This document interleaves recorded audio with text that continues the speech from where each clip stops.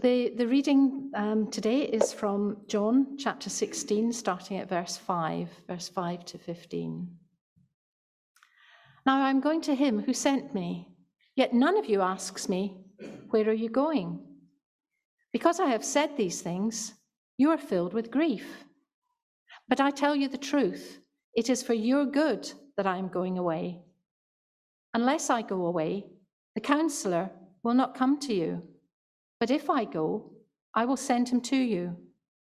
When he comes, he will convict the world of guilt in regard to sin and righteousness and judgment. In regard to sin, because men do not believe in me. In regard to righteousness, because I am going to the Father, where you can see me no longer. And in regard to judgment, because the prince of this world now stands condemned. I have much more to say to you, more than you can now bear. But when he, the Spirit of truth, comes, he will guide you into all truth. He will not speak on his own. He will speak only what he hears, and he will tell you what is yet to come. He will bring glory to me by taking from what is mine and making it known to you. All that belongs to the Father is mine. That is why I said the Spirit will take from what is mine and make it known to you. Lord God, as always, we thank you for your word. Thank you that it's so freely available to us. Thank you that your Spirit can show us new things even from passages that we might have read over and over again. You can still reveal something new. We pray for Martin now as he comes to speak. We pray that your Spirit will fall on him, on the words that he brings to us, and may your Spirit also fall on us as we hear and respond to what you're saying. Amen.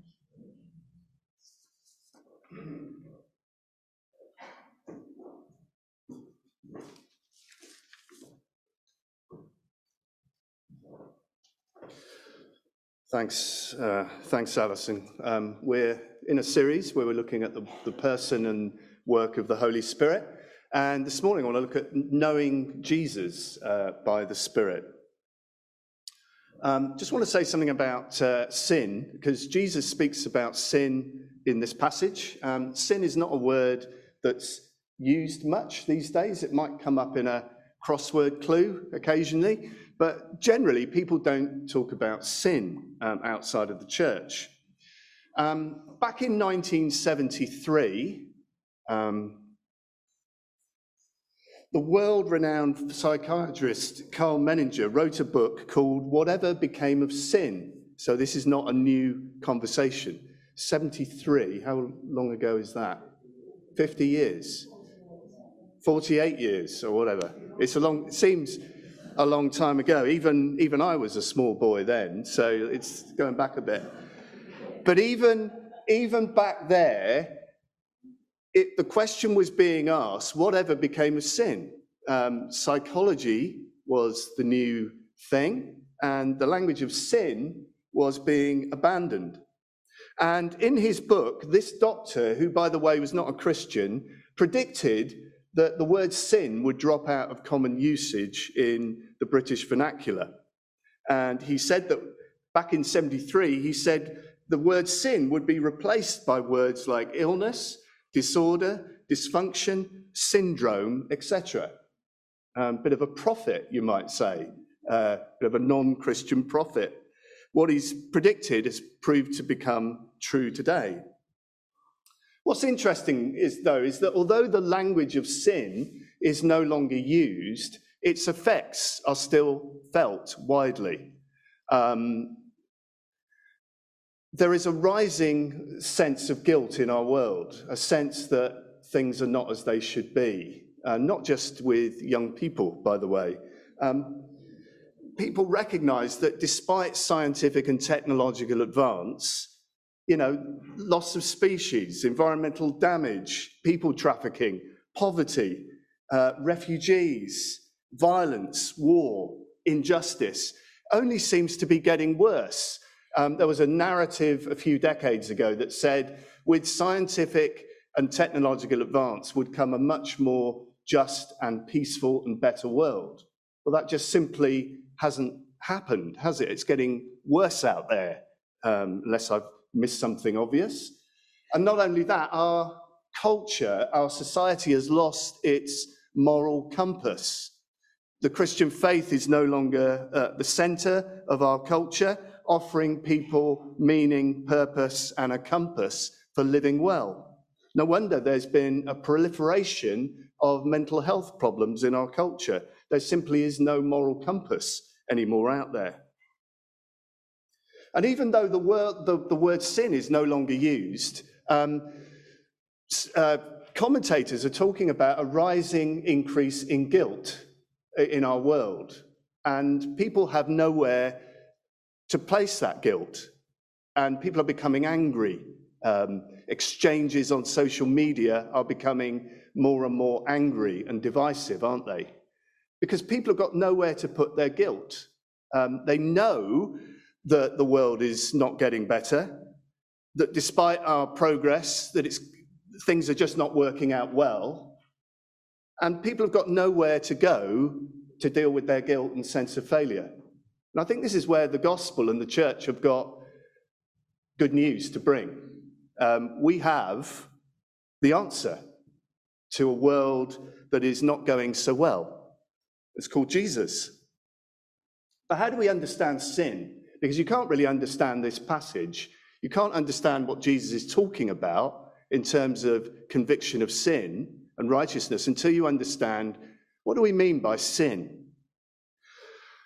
Well, let's keep it simple. God created human beings to be in a relationship with him. That's what the book of Genesis is all about, isn't it?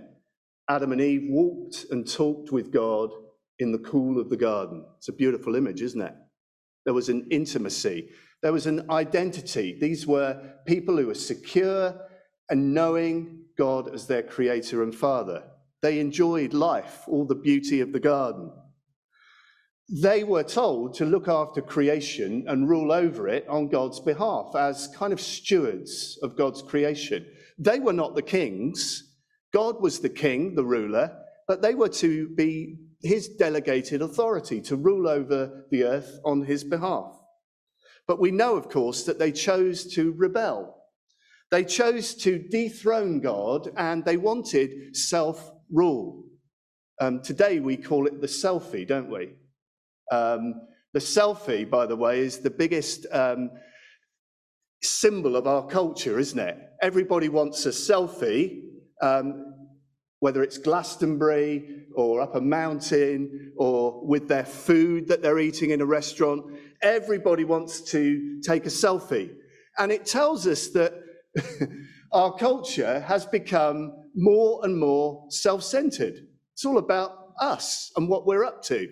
And this is what happened in the Garden of Eden. Adam and Eve decided that they wanted to live for themselves rather than live under God's loving rule and reign. And so they pushed God out of the way and said, look, we'll take it from here, thank you. And as a result of that, they were excluded from the garden, alienated, separated from God.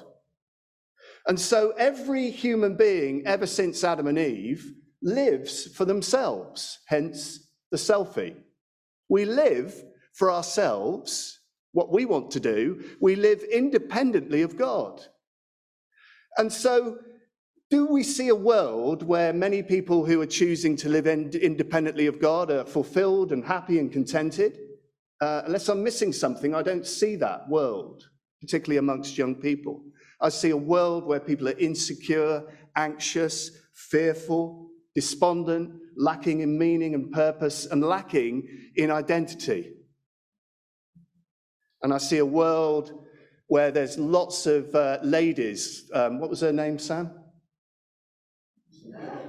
What was her name? There's lots of Suzettes out there who are lost and looking for meaning and purpose and identity. Sorry, I woke you up, I'm sorry.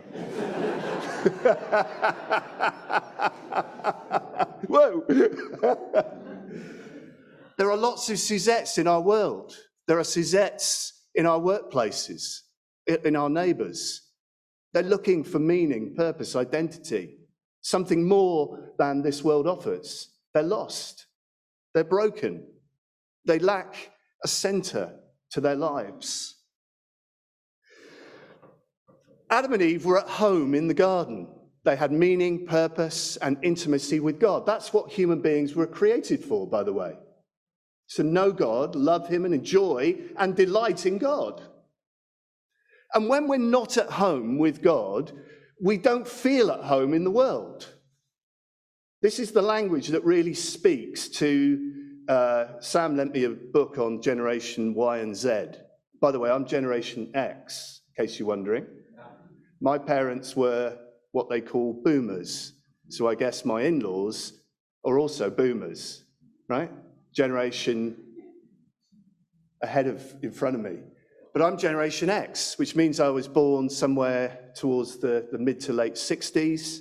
And Generation Y is the millennials. Generation Z are the ones who grew up with the iPhone, basically, the ones who've never known what it's like not to have an iPhone and be on the internet and on social media. I'm not one of them, in case you've noticed. But this language of coming home really speaks to the millennials and Generation Z.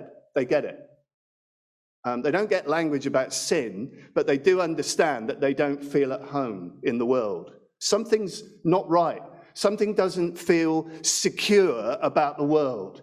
It's like someone's likened it to standing on liquid lava. Living today as a young person in the world is like trying to stand on a inflatable on water. People feel insecure. They're wobbly. There's no firm place to stand because we've lost our meaning, our purpose as a culture, and people feel they're not at home. They feel insecure. They feel lost. So when we're talking to people in our culture, this language of coming home is really powerful, particularly to the younger generations. The disciples faced this insecurity and fear because they didn't feel at home suddenly, because Jesus had said, look, I'm going away. I'm going to leave you. And he needed to leave them behind so that the Holy Spirit could come. Jesus couldn't be everywhere at once because he had a limited physical body. But he needed to go away back to heaven so that the Holy Spirit could come, who's another Jesus living in people, living in believers. But the disciples felt insecure and not at home because Jesus said, I'm going away. I'm going to leave you. And he said, I'm going to send you the Holy Spirit, the counselor. And this is what he said in verse 7. Very truly, I tell you, it is for your good that I'm going away. Unless I go away, the counselor will not come to you. But if I go, I will send him to you. The name of counselor means the one who comes alongside, the comforter. It's a lovely picture, isn't it? The Holy Spirit is God's comforter. And that's really good news. In a world that is insecure and fearful, where anxiety and depression are rapidly increasing, to hear that there is a God who comforts us and gives us meaning and purpose, that's good news. And the disciples needed to hear this good news. Jesus was going away, and yet he wasn't leaving them on their own. He was sending his Holy Spirit. Now, Holy Spirit is like the breath of Jesus in us. It's like Jesus living in us. When someone becomes a Christian, the Holy Spirit comes to live in them. And the Holy Spirit tells that person that God loves you and that you are a child of God and you have a sense of coming home. I don't know how long some of you have been a Christian, but I remember at a Boys Brigade camp going forward at the age of 17 on a Friday night at the end of the week. And I had a peace in me that I'd never experienced before when I came home and received Jesus into my life. Anybody else experience this? Yeah, one or two? It's like coming home. It's like, this is what I was made for a relationship, a friendship with God. And now I have it. And I had a peace, a meaning, a purpose, an identity. I knew who I was. I'm an adopted son of God. I'm a child of God. It's wonderful. Christians also need this comforting ministry of the Spirit. There was a word from Jen earlier, thank you, Jen, from Galatians, about whatever your problem is, there's nothing too big or too small. The Comforter, the Holy Spirit, wants to come alongside you and comfort you this morning. Maybe that's a word for someone. God's perfect love casts out all fear. Right? So if you're anxious, God's love is here in the Holy Spirit. He wants to come and cast out that anxiety and fear in you. Christians need the comforting presence of the Holy Spirit too. Not everyone on our front lines is warm or open to the good news about Jesus. Some are quite happy to talk about Jesus, but people on the school gate, in our university, in our family, wherever we bump into non-Christians on our front lines, we need the Holy Spirit to give us confidence and a sense of peace, particularly when we meet apathy or indifference or people are hostile. We need the Holy Spirit in us to give us that confidence to talk anyway, to share anyway, whether it's a good reaction or an indifferent or an apathetic reaction.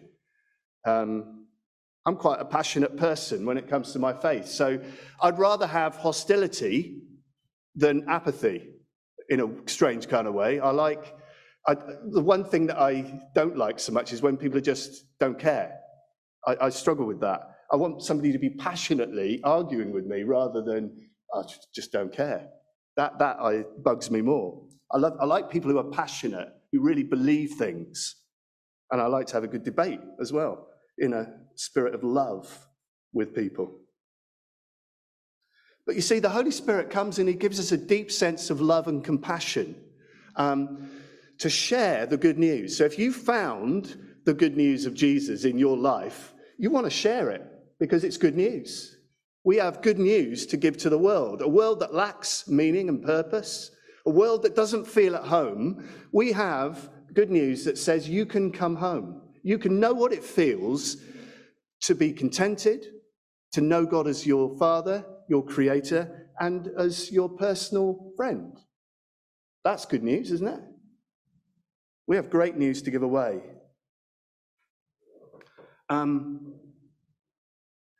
The Spirit that was given to the apostles, the disciples, is the same one that's given to us today. Verse 13 to 14, this is what Jesus said to his apostles. But when he, the Spirit of truth, comes, he will guide you into all truth. He will not speak on his own. He will speak only what he hears, and he will tell you what is yet to come. He will glorify me because it is from me that he will receive what he made known to you. Peter, John, James, and so on, wrote the right-hand side of this book, the New Testament, right? And they wrote it because they were inspired by the Holy Spirit.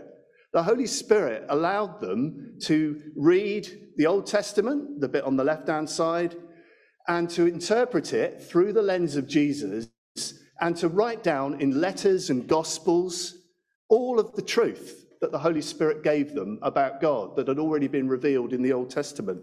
And we have this book, the Bible, as a testimony of the work of the Spirit of truth, who guided the apostles into all truth. But you know, it's not just for the apostles, it's also for us. When you sit down with the Bible every day, which I hope you do, to pray and read it, the Spirit of truth, the Holy Spirit, is there to help you understand and apply this word to your life. A piece of research has recently been done that shows the greatest tool for Christians growing as disciples is reading the Bible and applying it to everyday life for themselves. Praying through the Bible and applying it through the power of the Holy Spirit to their own lives. Asking the Holy Spirit to help them understand it and to work out how do I need to live today in my family, on the school run, at university, workplace, wherever. This is the greatest tool for growth as Christians. The Holy Spirit revealing God's gospel in our lives every day by reading the word. So some of you need to get reading this on a daily basis. But how do people come to faith today? They won't come to faith by you and me arguing them into the kingdom. They'll come to faith through the convicting work of the Holy Spirit. Verse 8, this is what Jesus says. When he comes, that's the Holy Spirit, he will convict the world of guilt in regard to sin and righteousness and judgment. So we need to pray for people who are not yet Christians, that the Holy Spirit would bring conviction, would come alongside and help them to see their need of forgiveness, and that Jesus is the answer to righteousness and judgment.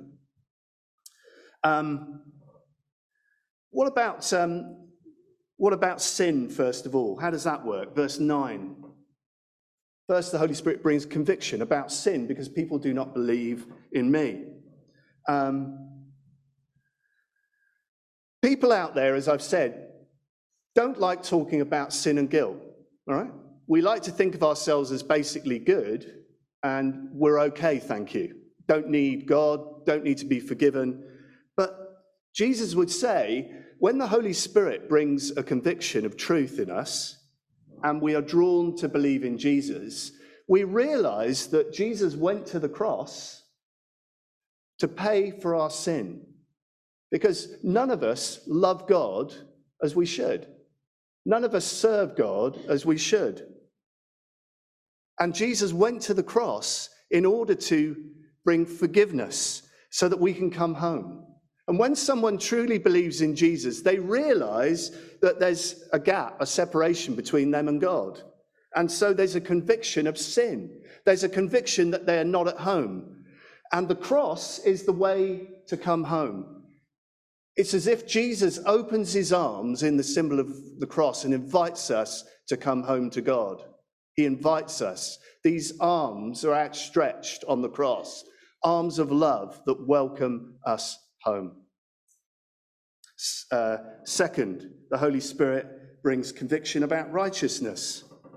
Many people today believe that they are basically good. If you talk to people, they'll say, well, I'm not as bad as that person over there. We have this discussion on Alpha where people say, well, yeah, there is evil in the world. I don't think I've ever come across anybody on an Alpha course who said there isn't evil. Everybody acknowledges that the world is troubled and that there's evil. The problem comes when you say that everybody falls short of the glory of God. And people will say, well, I'm not as bad as that person over there, that dictator or that evil person. I'm a lot better than them. Absolutely right and true. But the Bible, you see, defines sin in relation to God and not our own standards. God is perfect, morally perfect, perfect in love, perfect in justice, perfect in truth. And we all are outside of the garden. We're all born east of Eden, as John Steinbeck put it in his novel. We're not at home. We don't love God naturally. We don't serve him. We don't submit to him as king. We are born into the world living independently of him. And that's what the Bible calls sin. So we are all sinners because none of us love God as we should. And we all need forgiveness through the cross. And so the Holy Spirit brings conviction that we all need the righteousness of Jesus. The only way that we can be truly righteous is if we're clothed in the righteousness of Jesus. All of our righteous deeds, all of our good works for charity, the good deeds that we do are, according to the Bible, filthy rags in the sight of God. They don't measure up. But when we accept that Christ died for us to pay for our sin, we are clothed in pure robes of righteousness. It's as if the dirty robes are taken off and Jesus gives us a righteous robe to wear. We are clothed in his righteousness. I'm going to skip to verse 11, Jasper, if that's all right. And third, the Holy Spirit brings conviction about judgment. Again, judgment is not a popular doctrine today. A popular doctrine today is forgiveness and love. You won't find anybody who'll argue that God shouldn't be loving and forgiving. But judgment is a problem. Again, we see this on Alpha. As soon as you start talking about a God who judges us and holds us to account, then people are less comfortable, right? It's just the way the world is. And yet, I believe this is inconsistent. We are always judging one another in the world. And we're always wanting to see justice done, aren't we?